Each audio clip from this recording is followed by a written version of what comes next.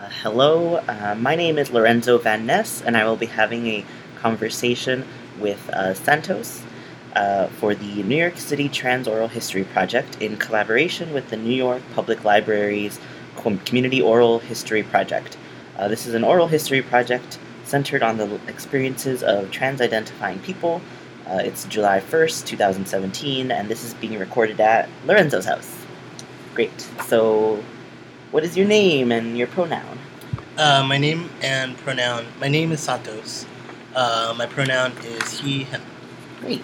So why don't you tell me a little bit about yourself? Where were you born? All the things. Okay, well, let's see. I am a musician and I work as a sex educator. I was born in Brooklyn, New York. Let's see. I'm currently 37 years old. I was born in 1980. And let's see. I guess to start, I was born. I'm Latin, obviously, mostly Venezuelan heritage, and my parents moved here in like the 70s or so, and I grew up in like a Latin and also very strict religious household. Do you have any siblings or anything? Oh yeah, I have. I'm the youngest of three. Oh, okay, cool. Yeah. And you were born here in Brooklyn? I was born here in Brooklyn, yeah. Great. So what was it like, what is your earliest memory?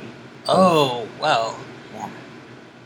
One of my earliest memories is looking out the window of my second floor apartment in East New York and kind of like running over to my dad while he was eating and like asking for a piece of something. So, yeah. That's funny. Food. Food, yeah. Food and looking out at things longingly. I guess what was it like to live in New York or in Brooklyn in like the 80s? It was pretty, I mean, it was pretty intense. Like Brooklyn was very different, and I feel like I say that a lot to a lot of my friends. But like, yeah, it was very, very, very different, especially East New York. Like, I joke about it, but it's true. Like, I learned the difference between a gunshot and a firecracker really early, and I'm sure you did too. And like, it was the 80s, so there was crack, right? So, yeah, there were shootouts, and like in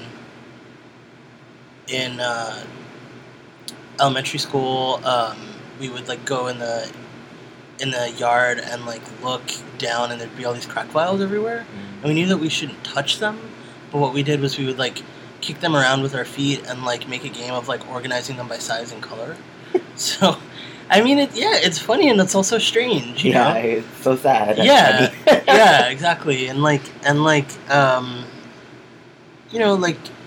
was a lot of desperation. There was a lot of like folks who were on drugs would come up to you, even if you were little, and like ask for stuff, demand stuff. So, it's kind of a thing. Like, I think about how different the city is now, for better or worse, but that's kind of not so prevalent. Yeah. And I also like think about, for better or worse, like sort of the look of the city now. Like, one of the things that I think about as like my impression of East New York as a kid is like cracked sidewalks and abandoned lots. And like, now there's no abandoned lots around because every square inch is, money that can be generated instead of money wasted back then. And like the cracked sidewalks kind of is very, like, it's very rare that you look around in any like New York City neighborhood and you see like cracked sidewalks to the point that there's like grass growing out of them, etc. Yeah. And what was your family like? What was it like to grow up with your two siblings and your parents? And Yeah. I mean, we had a small apartment. It was like a 3-bedroom. Oh, cool. And depending on how many people were there, because one of my cousins moved up to go to Columbia. So University? Yeah, university. Yeah. I was like, It's important. Yeah. Distinction.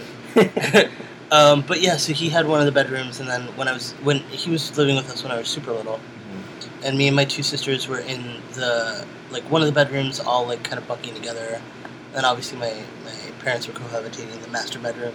But then, yeah, it was a lot. It was also very nice. I felt I had a dad who was very supportive.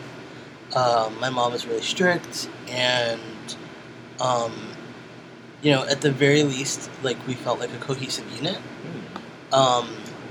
There were certain things that were kind of intense, like the strictness and the emotional abuse that comes from having parents who were abused themselves. Yeah. So I didn't really come into my emotions until I was older. But I will say that it was, I had no idea that we were poor. And I felt like well supported and well provided for, at least in my scope of things. What were you like as a kid? What was I like as a kid? Yeah, what was little Santos like? I was a big nerd. I was wimpy. No, I'm just kidding. No, I mean, I still am. I really, really, really wanted to be a good kid. Mm-hmm. So I was I was the first to fold my hands. I was the first to sit up straight, and I really wanted commendation cards and stuff that the teachers gave out. Yeah, and I was also lazy about schoolwork, which I'm lazy about everything still. But it's fine. Yeah, what was I like? I guess I was a tomboy too, which was a big thing for me. And I sort of forget that now because I'm a dude. But being a kid, it was a big deal, because and being a Jehovah's Witness, there were meetings 3 times a week, and sometimes even going out preaching, after or within that, right, or whatever. So I was in a dress a lot of the time, and I was like, this is fine, I guess. I don't like it. I wasn't really in touch with why it felt uncomfortable. It felt really formal, and the formality felt embarrassing. The gender stuff was vaguely uncomfortable, but I didn't have much of a concept of my own gender. I knew that there were trans people. That wasn't a question. One of the things about growing up here is, at least then, was all the trash TV. Mm-hmm. So I don't know if you remember the Richard Bay Show. The Richard Bay Show was a really, really, really trashy TV show. It was kind of the predecessor to, who's that guy? Springer, exactly. Yeah. It was the predecessor to Springer. So it was just this really slimy guy in this stage set up in Secaucus, New Jersey, and he had people over who were would be perceived as weird or trashy, right? Mm-hmm. And so there were trans people on his show because that's weird or trashy, right? Mm-hmm. But I was just fascinated and afraid. Mm-hmm. And there was a show called A Current Affair, which was also that was Maury Povich. Mm-hmm. Maury. Yeah, Maury, and it was a magazine show. Mm-hmm. And one of the things that stuck in my mind was this this expose on a gym that was only trans people supposedly. Huh. And it was video footage of people working out, right? And some people had these different presentations, and it was oh my god, look at these I don't want to even finish that sentence, but yeah. So it was kind of shocking, and I had this fear of if you don't figure out your femininity, you're gonna end up like that. Mm. and I would watch and record documentaries. There's this HBO documentary that I wish I could watch now called What Sex Am I? Huh.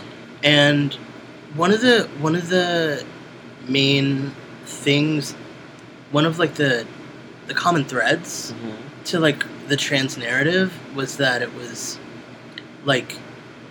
very binary, right? And it was also very like life or death, like literally. Like the stories that I heard, at least on TV, were like, I'm at a point where I need to kill myself or transition. Mm-hmm. And I was like, well, that's not me. You know, they always knew that they were whatever gender they really were, and, you know, they fought and they blah, blah, blah, all this, like, really definite early childhood stuff, too. And I was like, well, that's not me. I just like boys' toys and not wearing dresses and forgetting that I'm a girl and all this stuff. Yeah. That's very trans, but that wasn't so severe. Mm-hmm. So yeah, I mean, I was definitely like in conflict with my gender, and I was definitely like wanting to be good and wanting to like follow all the rules, and so like part of that was being okay with being feminized, or trying to be okay with being feminized. You know, and also like my context wasn't really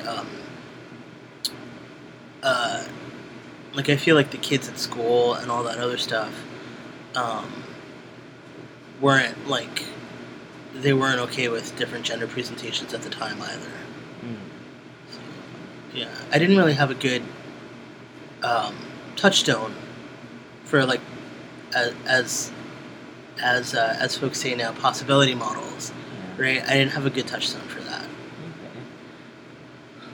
Okay. So, in terms of at school, did you have a lot of friends and stuff? Yeah. I had friends from like from church, basically. We weren't encouraged to have friends at school. But yeah, I would have really, really, really intense friendships. What was intense about them? Well, I basically had crushes on these people. Yeah. Oh, yeah. So I had crushes on these people, and, you know, on these, like, I was a little girl, and I had crushes on these little girls, and so it was pretty gay. Yeah, so, but we had, like, really, really good friendships, and I felt really nice about it. That's cool. Yeah. And who was someone that's, like, or is really important in your life? Who would you say? I'd say my dad. Mm-hmm. You know,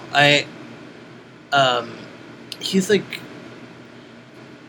a weird dude, and he's very, very, very flawed. But like I think of him as somebody who taught me like patience and objectivity, and somebody like who saw me. Mm-hmm. You know, and it's kind of a thing, like, as a kid, like, you just want to be seen, like, so badly, you know, and he saw me, and he knew what I liked, and, you know, we hung out a lot, and we were buds, so, yeah, yeah. When did you start playing music? When did I start playing music? I guess I started playing music when my mom went to Venezuela and brought back a cuatro when I was like 6. Mm-hmm. And you know, I just kind of had it and I played around with it and stuff. What is that? I don't know what it is. Oh, what's a cuatro? Yeah. It's a 4-string guitar. Oh. So it's like a little, it's kind of like a big ukulele. Okay. So if you ever listen to salsa music or anything like that, the guitar is going to be often on a cuatro. Okay. A lot of times, you know, with modern music, it's going to be on a 6-string guitar. Yeah. Also, my eldest sister, got a big electric piano when I was maybe about, I want to say 7 or 8. Mm-hmm. And I, like, put up such a fit that I wanted an electric piano as well. So my parents got me a Casio SK5, which is like a... it's kind of a classic now. Yeah. And it's little. And I, you know, at that age, I want to say somewhere between 6 and 8, learned by ear, like, how to play all the demo songs. That's cool. Yeah. I mean, that's all I know how to play on piano now. But I always, like, enjoyed, like, just messing around on the cuatro. And then when I was, I guess as I got older, I got more serious about messing around on the cuatro. But I was, I would like down tune and make it sound like a bass, and then play along to the radio. But I had no idea what like the correct tuning was. And when I was like 16 or so, this kid was like starting a band, which never came to fruition, but that's another story. And he was like, I need a bass player. And I was like, I play bass. And I'd never touched a bass before. And so I went to the music store that weekend. And I had all this allowance saved up because I didn't do anything. Yeah. I would just get money every week. So I had all this allowance saved up, and I went to the music store, and I was like, give me the cheapest bass you got. And that's the stupidest thing to say. And so they gave me this really shitty bass, but it worked, you know. And as soon as I it seems it almost seems like a lie to say this, but it's true. It's like 100% true. Like as soon as I had my hands on a bass in the correct tuning, I was like, oh, this is how it works. And I like figured out how to play bass like in a day, but I had essentially been doing all the work, before that. I just didn't it's almost like dancing. Like if you know the right steps, you can do the dance, but if you have the movement in your body, you're ready to do it. Mm-hmm. So yeah, that's how I learned how to play bass and how I was playing music. And yeah. That's cool. Yeah. What did you listen to a lot of music? Oh yeah.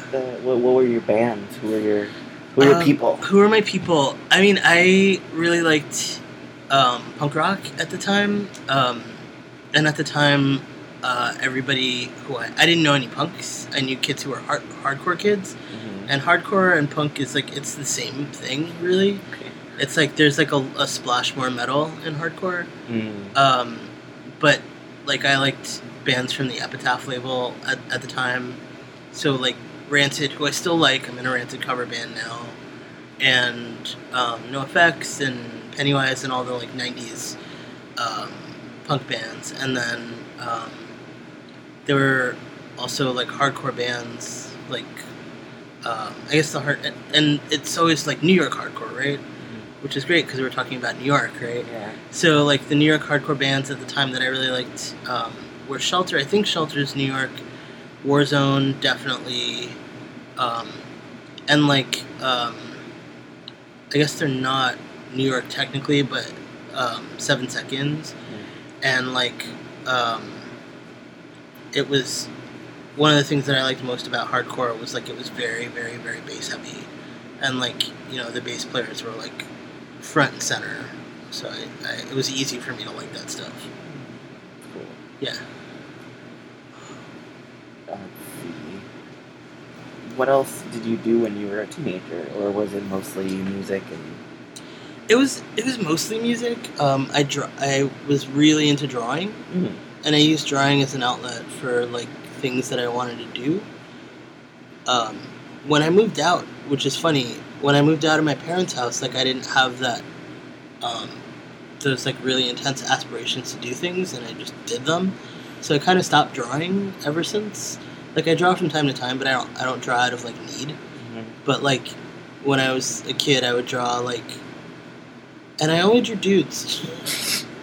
So that's the thing. But I would draw out of something as simple as I wish I could wear those pants, but my parents won't let me. Mm-hmm. So I'm gonna draw the pants that I want to wear. Or I wish I could go on a date or whatever. And yeah, that's definitely one of the things that I did. But as soon as I was able to kind of hang out on my own, I would just walk, go to the West 4th Street station and just walk east, mm-hmm. and walk that whole strip from 8th Street to St. Mark's Place. Uh-huh. How was it back then? It was, my memory of it was I liked it a lot. There were a lot of head shops. There were a lot of t-shirts and patches to buy. now it's kind of like no big deal. It's like any other street. Yeah. But there were a lot of head shops and crystals, and you could buy knives there back then. And I've always been obsessed with knives for some reason. And just like other young folks who like you meet, and it's as simple as, oh, I like your patch, and then you start talking, and then maybe you end up in a band together for a while. But it was, yeah, I remember it being like really wanting to go there because it was like all of the things that I wanted to be. Like, oh right, and piercing was like a big thing. Like tattoos and piercings, especially at my age at the time, but also like because of the times, like because of the 90s, it was like a really big deal to have a piercing or a tattoo. Mm-hmm. So like a lot of my friends, like I would go down that street, and we would go to like Ends, which is now, I don't know, maybe in the East Village still. Ends kind of came down with that like explosion thing that happened in the East Village. But it used to be on West 4th Street. West 8th Street. And it was like a kind of like an alternative clothing store in a way, but then with piercing in the back. Ah, cool. So I would go there because they wouldn't really card. Gotcha. And I would go with my friends and like watch them get pierced and stuff like that. What was the first piercing or tattoo that you got? What was it? The first tattoo that I got was this star. Well, you can't see it. Y'all can't see it, but it's a star, a little star on the inside of my wrist. Mm-hmm. And I don't identify as this now, but I heard this like this thing about like the lesbian star. Yeah, I was like, gay, way gay. That like in the 50s, like if you were a masculine presenting, quote unquote lesbian, which is like that translates to trans now in my mind. Probably, yeah. But there wasn't language for that then. But if you were like a masculine presenting lesbian, like folks in the factory or like folks working wherever, like whatever mask jobs they were working, would look out for each other.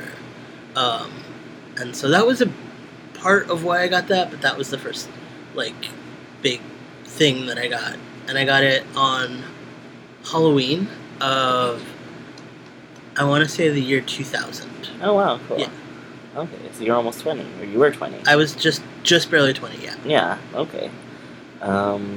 And so you said you mentioned you moved out of your family's house. How old were you, and what happened there? It was dramatic. Yes, tell me more. I was 19, Mm-hmm.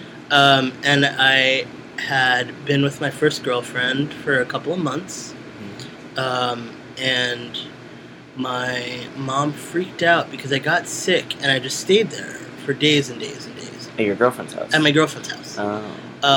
And she was like, you know, why didn't you come home, blah, blah, blah, you're always staying over her house. Are you and her lesbians? So this is preceded a couple of years before by a rumor, which was true, that I had been walking around the school holding somebody's hand, holding another girl's hand. Uh-huh. My cousins told my mom, and I was like, exactly. Tattletales. It's because we were like the good kids, but we were also like fucking and doing all this shit. So, you know, and the other cousins were like the bad kids, but they were doing the same shit. Yeah. Yeah, so, you know, my mom asked me back then, when I was like 16 or so, if I was a lesbian. And I was like, no. And then I was like, shit, I should have told her. And I was like, you know what, the next time she asked me, I'm going to say yes. Uh-huh. So the next time came 3 years later. Yeah. When I, you know, all that stuff that I told you about. And then, so I said yes, and she flipped, right? Because I'm her second queer child. Oh. My eldest sister is also gay. So she's just like, you know... And they knew at the time? They knew at the time, yeah. Oh, that's funny. So my eldest sister came out when I was 16. Oh. So, yeah, so she was... So, yeah, so my mom just, like, freaked out. And I was like, you know what? I'm gonna get a haircut. Like, give me $20. I'll be back. And I just didn't go back. So I just kind of like freaked out and ran straight to Bay Ridge, where my girlfriend was living at the time, and just like cried and cried and cried for like 3 months, and I had no idea what like real life was like.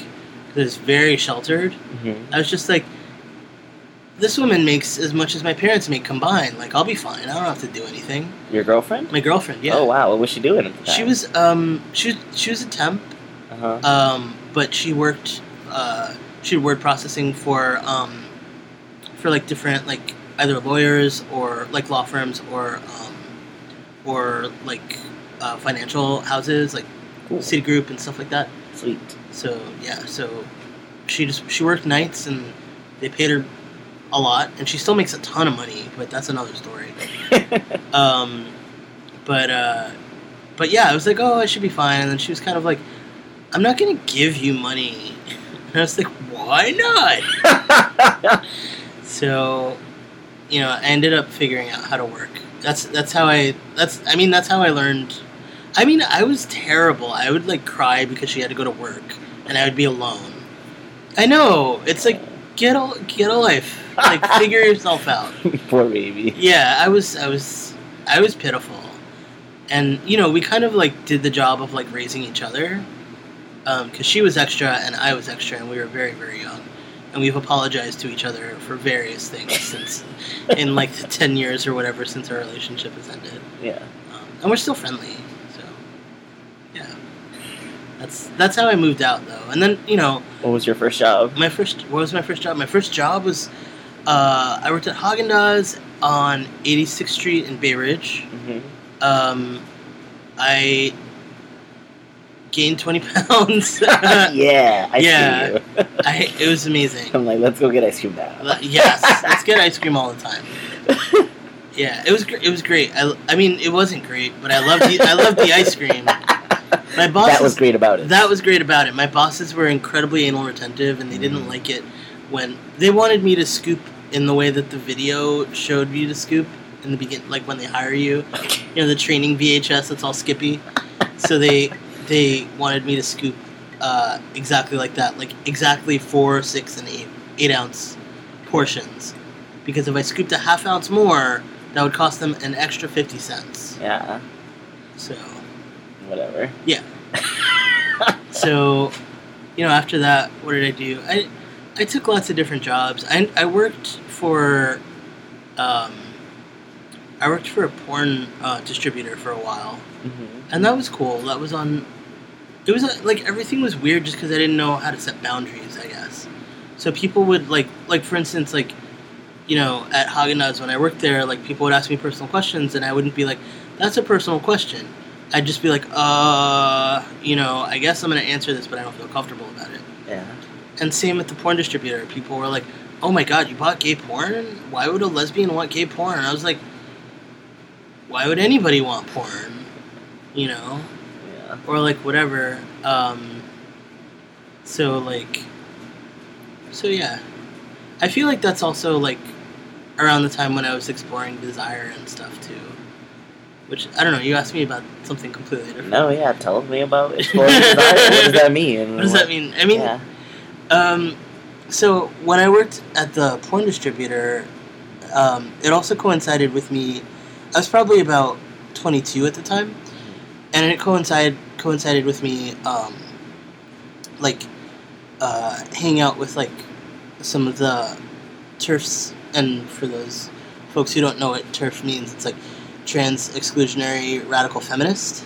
So and to explain that even further, that means like largely women, cis women, non-trans women who believe that trans women are not women, basically.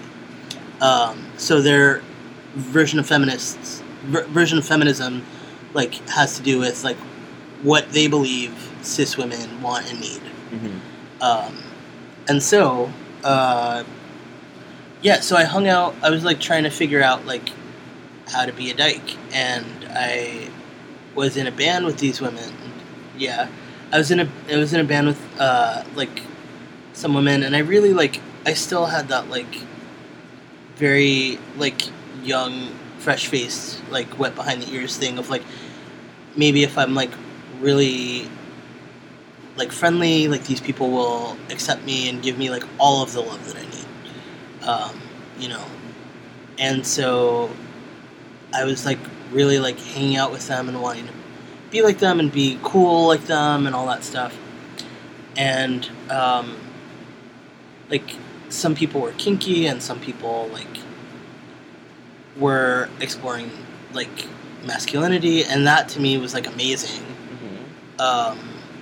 Because I had always, like, sort of secretly explored masculinity and, like, inched my way over toward being more masculine. But I still, like, tweezed my eyebrows like crazy and, you know, wore women's clothing and stuff like that. And so, like, I was talking with one of the people there, like, one of the people who were in this, like, one friend group, and, you know, we were talking about, like, porn, and I was, like, surprised that they also, like, secretly watched gay porn. And I was just like, oh, you know, it's so external, and you know that they're not faking it when they have orgasms and all this stuff. So, like, you know, that was kind of, like, the excuse. But also that person turned out to be a trans guy. So it was a weird time too, because it was like I was in this play, like I was one of the musicians in this play that was about like being masculine presenting, but your allegiance should be to women. So it kind of like set my transition back like a couple years. Yeah. I had a lot of thinking to do. But yeah, I guess like my exploration of desire was like mostly like trying to figure out, like, it had to do with figuring out my gender and my relationship between my gender and the people who I desire. During that time as well, I was, you know, I mentioned like dating women, but also like it was partially out of like, and I always feel weird saying this or whatever, but this is where I was at the time. It was partially out of like wanting to avoid dating men, because like I was always like feminized by men, and like women and the gay women that I dated at the time were like really happy to masculinize me, and I was like, word, this is great. Yeah. And I don't know, there's also like a thing, just to kind of like bring it to the present day, like there's a thing where I currently like don't really date women, and it feels very like heterosexual to me to date women, and one of the common threads is like I just don't have a heterosexual sexuality. So like I recently like had a lovely hookup with a woman who I'm like kind of have a crush on, and I was surprised by it. I was like, how's this gonna work? Like I'm gay and I'm also attracted to you, which wasn't confusing. It was just like, we got to go easy, because if we really push it, this isn't gonna work. Yeah. But kind of like interacting with her, and also like interacting in bed, but also interacting like in general, like I'm very aware of like masculinity being a dominance thing. So like there's like lots of things that I will and won't do like in and out of bed to kind of like subvert that feeling of like heterosexuality. Yeah. So you were saying that at the time, that at the beginning, early on, you were mostly dating women. Yeah. When did you start dating men or other people of other genders? Pretty much when I started taking testosterone. Oh, okay. And when was that? That was August of 2005. And four months later, like, I had my first hookup with this guy. And then, I mean, it's partially out of, like, it's kind of a trope, but it's a trope because it's true, right? Yeah. That, like, you get really horny, like, after you start taking tea. Yeah. But also, like, I wanted to explore my gender in that way, that I, like, when I started, like, as soon as I started getting, like, peach fuzz on my body, I was like, I don't like if somebody can enjoy this body, um, while it's like masculine or masculinizing, whatever that means, then like, you know, I don't know. It was also partially like I keep forgetting that in the beginning I had a problem. I kind of developed like a sex addiction, and I might have told you this. I don't know. But like, it was all like a lot of this, like a lot of the stuff that I'm telling you. I guess I'm like noticing this common theme of like wanting to be accepted really badly, and so like a big part of my sex addiction was like wanting to be seen as a man by gay men. And so like every time like I fucked a gay man or they fucked me or whatever, it was like, okay, that's validation. And then, you know, they say something weird, you know, like, oh my God, it's been so long since I've had sex with a woman. And it's like, no! Yeah, you ruined it. You ruined it, 100%. So you gotta shh. Yeah, shh. Just shut up. We can. I don't care what you think. Yeah, just keep it in there. Just keep it in your brain. Yeah. So, you know, so that's a roller coaster ride, and always chasing that is a roller coaster ride, and having that be like one of your sole sources of self-esteem, or like yardstick for what masculinity is, or for what like gayness is, or for all that stuff, like, you know, that's not healthy. So yeah, so that's another thing. Yeah. I forget what your question was though. I don't know. Okay, that's fine. Something about having sex with men. Yeah. Oh, when did I start having sex with men? And people of other 2005, and people of other genders as well. Yeah. I also didn't have very many partners up until that point. Like I could count them on my hands. And after that, it just like there were lots more. and I think that's great. Yeah. You know, and I think that I also think that like having sex opens up friendship because it opens up trust. It's true. And vulnerability. And at a certain time, I didn't have any friends that I hadn't had sex with.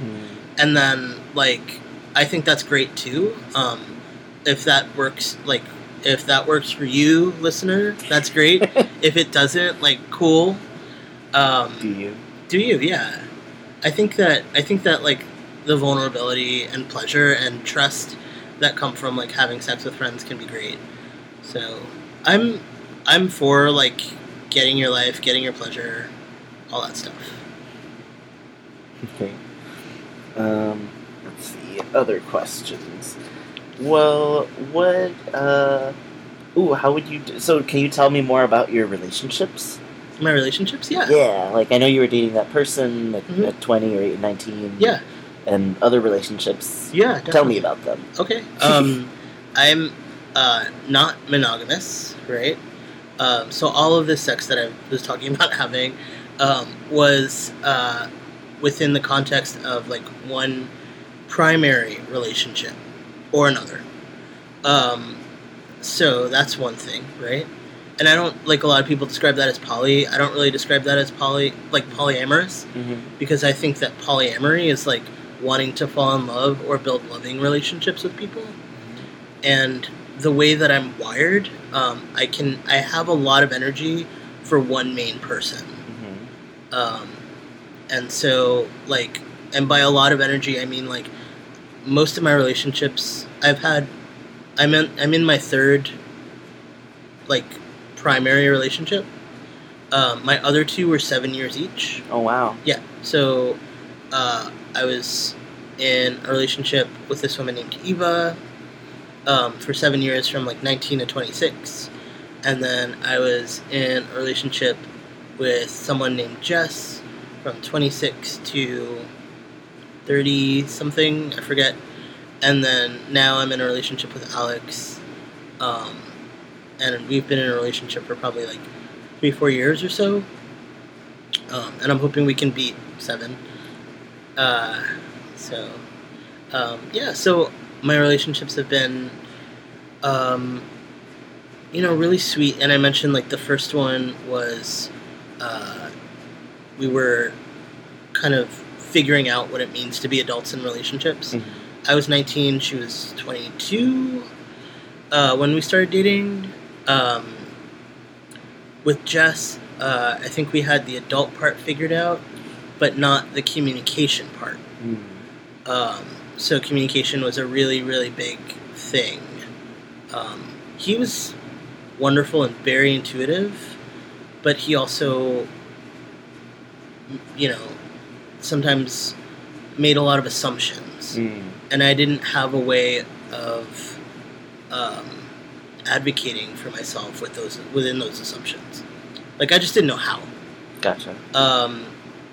And with Alex, I mean, he's 10 years younger than I am. 10 years and a week younger. Or Very specific. Yeah, very specific. 10 years and a week to the day. But he's also surprisingly adept with emotions. Like, I think about where I was at his age, and I had no clue, but I have to remember not to compare those things, because we're very, very different people.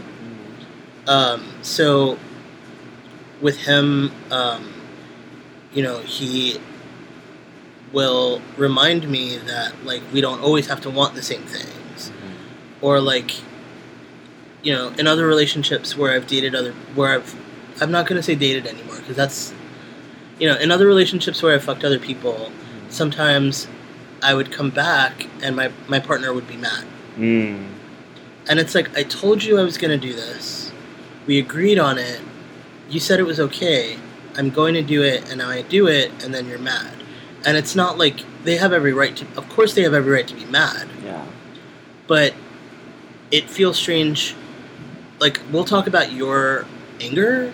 It feels strange to focus on my actions. When it's like, I played by the book. You're having feelings. Let's talk about your feelings. I didn't know how to do that then, but that's not what I'm getting at right now. Like, Alex made a joke recently to me about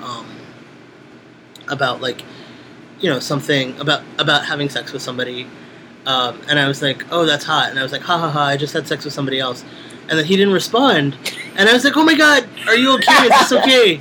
Should I, like, and he's like, oh, I was just, like, watching Star Trek, I'm sorry, like, I didn't respond just then, but he was like, it's okay, like, listen, like, I know that, like, we don't really talk about it very much, just because it's not really built into our relationship to talk about it.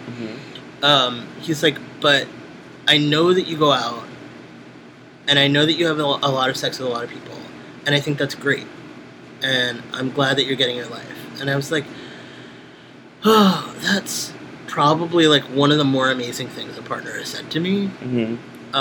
So I think that's great. That's cute. Yeah. Cute. Yes, it's very cute. What other questions? It's on my belly. Okay, so, what about your relationship to other trans and gender nonconforming people? Tell me more about this. Okay, I will tell you more about that.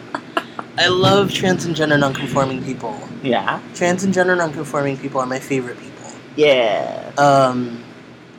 And I don't know if you heard that all, but there was just a wonderful shock of thunder. Yeah. But yeah, I feel I'm most interested in pursuing friendship and partnership, etc. Like sharing myself with trans and gender nonconforming people. Right now, I'm in a band and it's a band that I've been in for like 5 years with my best friend who is also trans, and our drummer who is also trans, and so that's my one, like, band that I consider my main band. But I'm also in a band, and that's a band called Trashy, with Al Rosenberg and Jane Henson. And I'm also in a band called Choked Up with Christy Rode, who is a wonderful artist and musician. You should look her up, obviously. And, there's lots of like ideas of transness and gender nonconformingness within that band as well. The only person I'm going to out is myself, though. So, but yeah, like lots of people play with gender in different ways in that band as well, and also embody different genders. Like even femme as a gender can be a thing. Mm-hmm. But yeah, we do. So Al Rosenberg, who is in Trashy, does something called Brooklyn Transcore, which is it culminates as a stage on Punk Island. Punk Island being New York's largest DIY like punk show. Long story short, like there's like 100 bands, 10 stages, all free, and it happens on one island or another in New York. Mm-hmm. And then we have a stage. We've had a stage for the last 4 years called Brooklyn Transcore, but we also like have always aimed to have it as like a series of shows as well, and it's great because we can showcase like different trans and queer performers, and also it fosters a community, which is great. Yeah. Cool. And how did Brooklyn Transcore come about? Were you part of the? I was part of the inception. I was part of the inception. It was literally like we saw something that wasn't there, or something that like sort of was almost there. Didn't quite have shape or something. Didn't quite have shape. Yeah, like we weren't the only people who had used the phrase Brooklyn Transcore, but we wanted to make Brooklyn Transcore like a thing, and we literally wanted to do it to promote our band and other bands. Mm-hmm. And I don't think any of us like thought about recognition or community at the time, but like I think that it's kind of a thing now, and it's great. And we're, I don't want to say that we're the only people who did it or we're the first or whatever, but I do want to say that we did a thing that people enjoy and some people benefit from, so I think that's great. Cool. Yeah. Let's see. What does community mean to you? When I think of community, I think of support and and seeing folks who you know, and I think of going to shows alone and just being able to say hi to lots of people that you already know. Mm-hmm. So that's my favorite. That's one of my favorite ways of experiencing community, like feeling commonality and care. I guess, how would you describe your gender? I would describe my gender as masculine. Mm-hmm.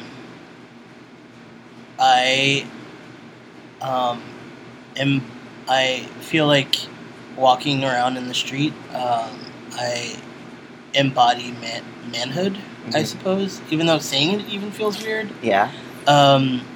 But I, to use a phrase like I live as a man, and then I understand that that's a thing, and I feel like my gender encompasses manhood. Like I don't feel like manhood encompasses my gender, mm-hmm. although like in the Venn diagram they're like not that terribly far apart. So I think of my gender as like masculine, definitely. I'm not somebody who's afraid of talking when I was a little girl. I don't think I do it that much because for some people it's disruptive and distracting. Mm-hmm. But I'm not like afraid of it, and if I'm comfortable with somebody and they know my deal, like I'll talk about it, and positively. Cool. Yeah.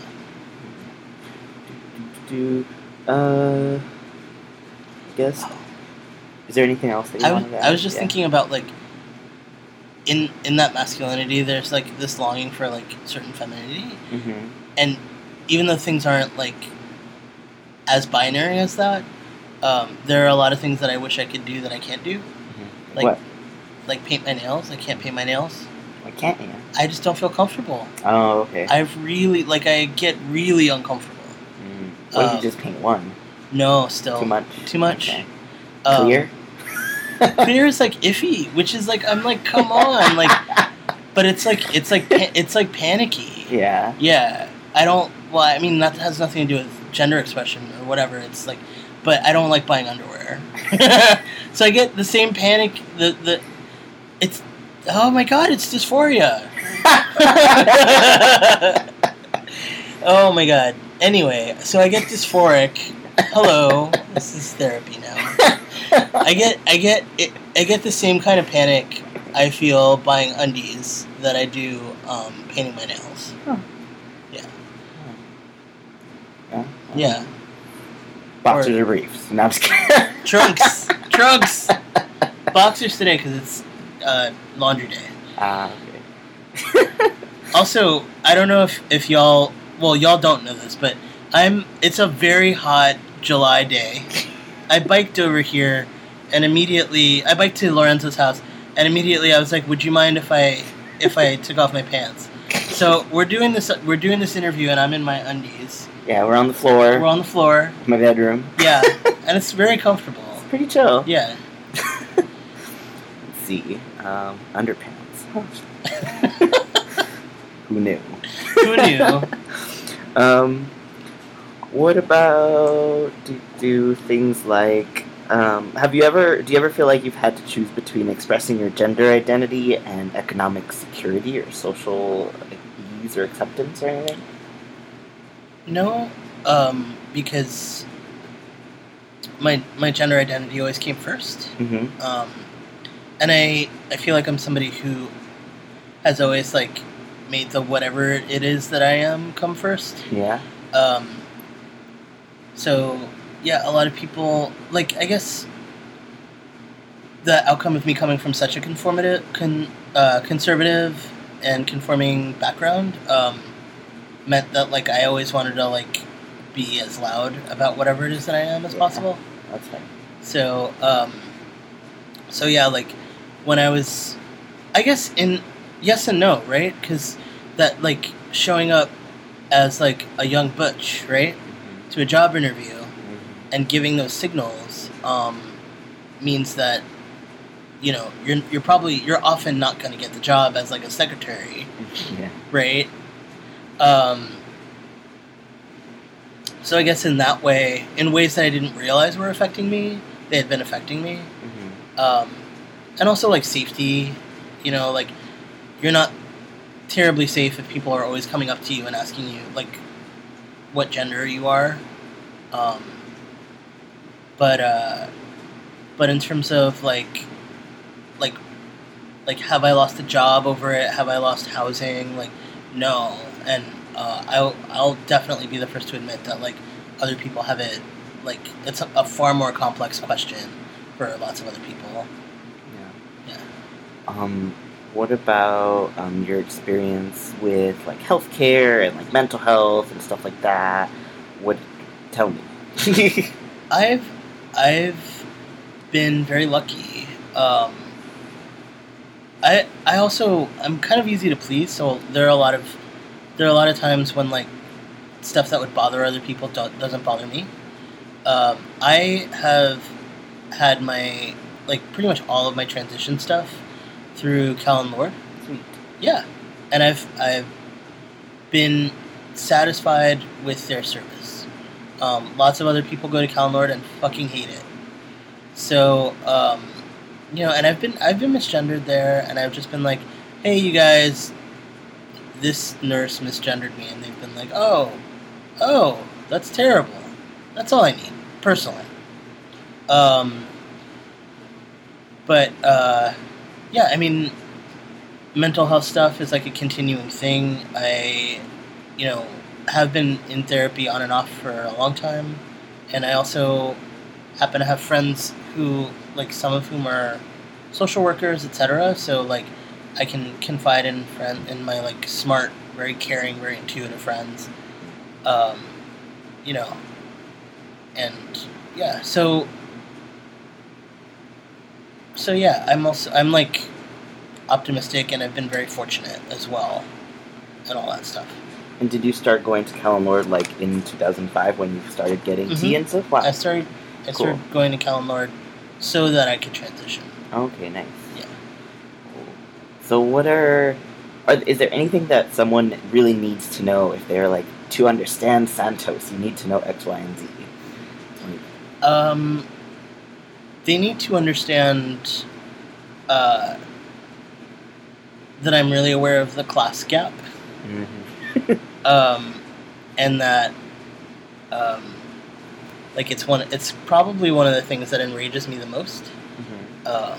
I was a dog walker for a really long time, and I was like, the only thing that I had in my house was like a futon on the floor, and I would listen to my mentally ill, like downstairs neighbor crying, and then I would wake up, go to $1 million Park Avenue apartment, and walk their fucking dog. And get treated like the help. Because I was, right?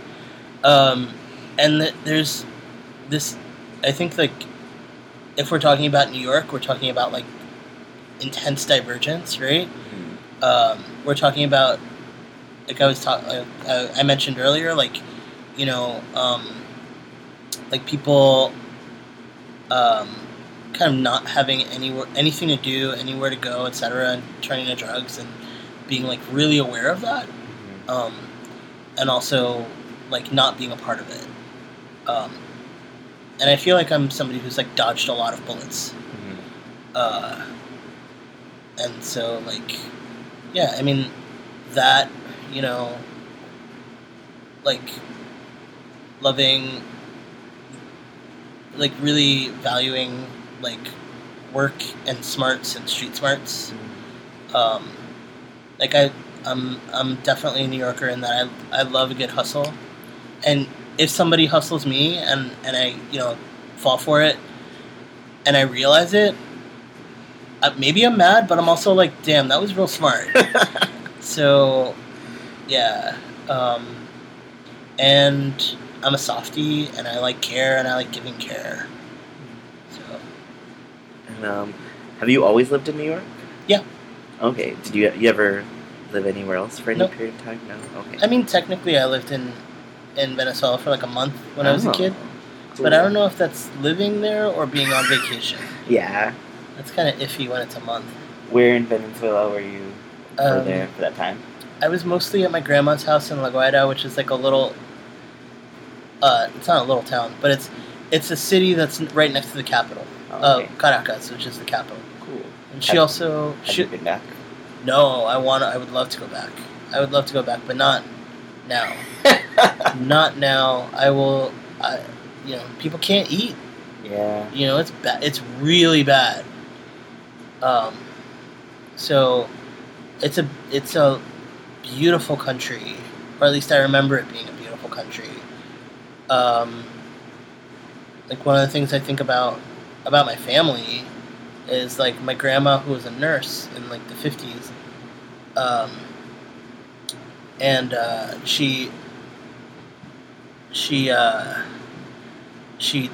I got distracted because I thought of a totally different story, which I really want to tell, but I'll tell you in a minute. Yeah.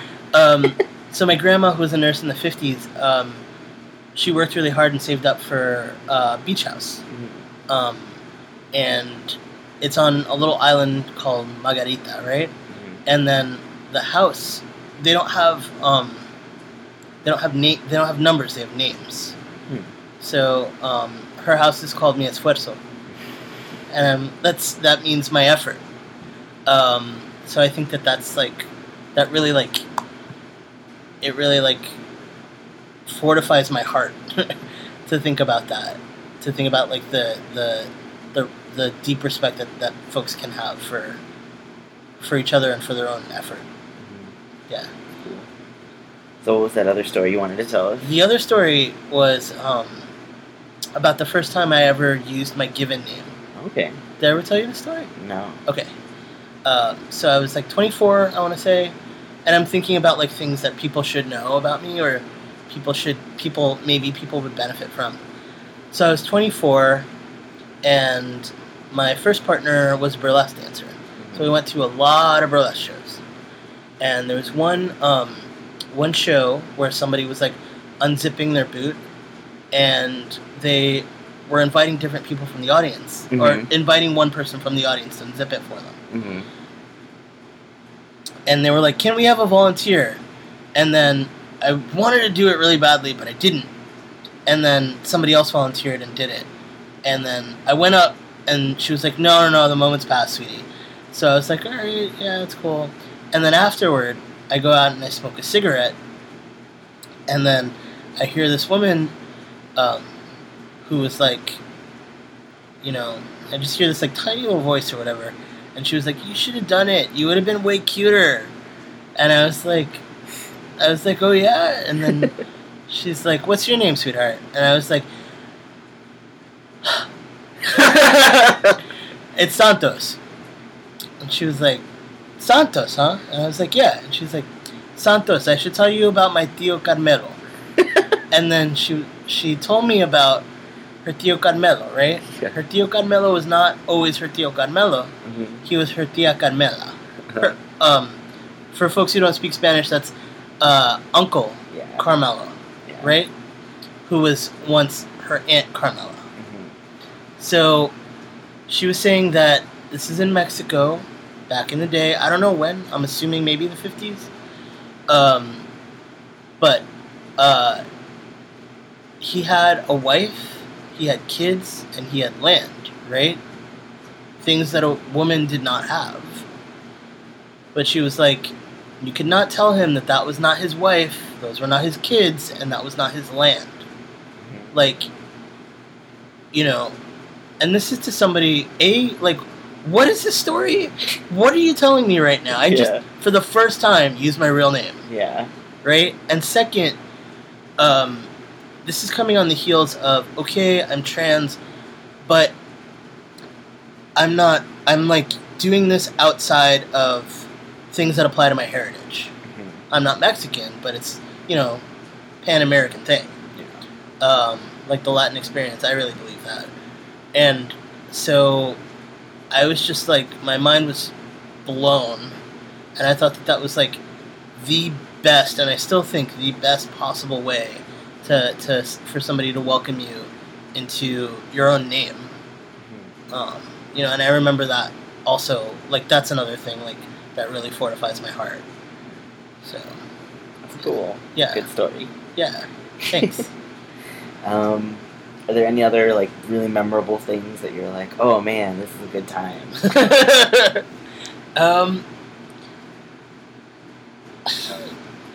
Man, it's like it feels a little shallow, but it feels a little shallow to say. But it's also like nice in a way. Like, I remember nice things that people say to me in bed. Mm-hmm. No, I'm serious. I remember nice things that people say to me in bed, and I think it's like trumped up and like a little romantic, and you're on a different plane, right? But it's also like probably some of the loveliest things that people have ever said to me, and the loveliest moments. And I think that, like, people should value that and cherish that, and I think people should value and cherish pleasure. Mm-hmm. And I also think that it's important to not. It's super important to, like, see that for what it is, and also to, like, find your own value. Mm-hmm. And, like, really, really, like, figure out what your heart wants. And that sounds corny to say, but it's true. And value that, and go for what you need. And know that that's going to change. Yeah. Let's see. I guess if you wanted to be remembered for one thing, what would it be? If I only get to be remembered for one thing, I suppose it would be my bass playing. Okay. I would love to be. I would love it if people like James Jamerson, who was the Motown bass player, right? You hear Motown and you hear his bass playing, and you're like, that's James Jamerson. I would love it if somebody could listen to something and be like, that's Santos. That'd be cool. Yeah. Nice. Yeah. Do you? What is your relationship with your bass? Um, Do you have a name? What's the story there? I don't have a name. I get a new bass every once in a while. Mm-hmm. I have a particular sound that I look for, and I guess if people are into bass, like I like humbuckers and I like a very trebly sound, and I play.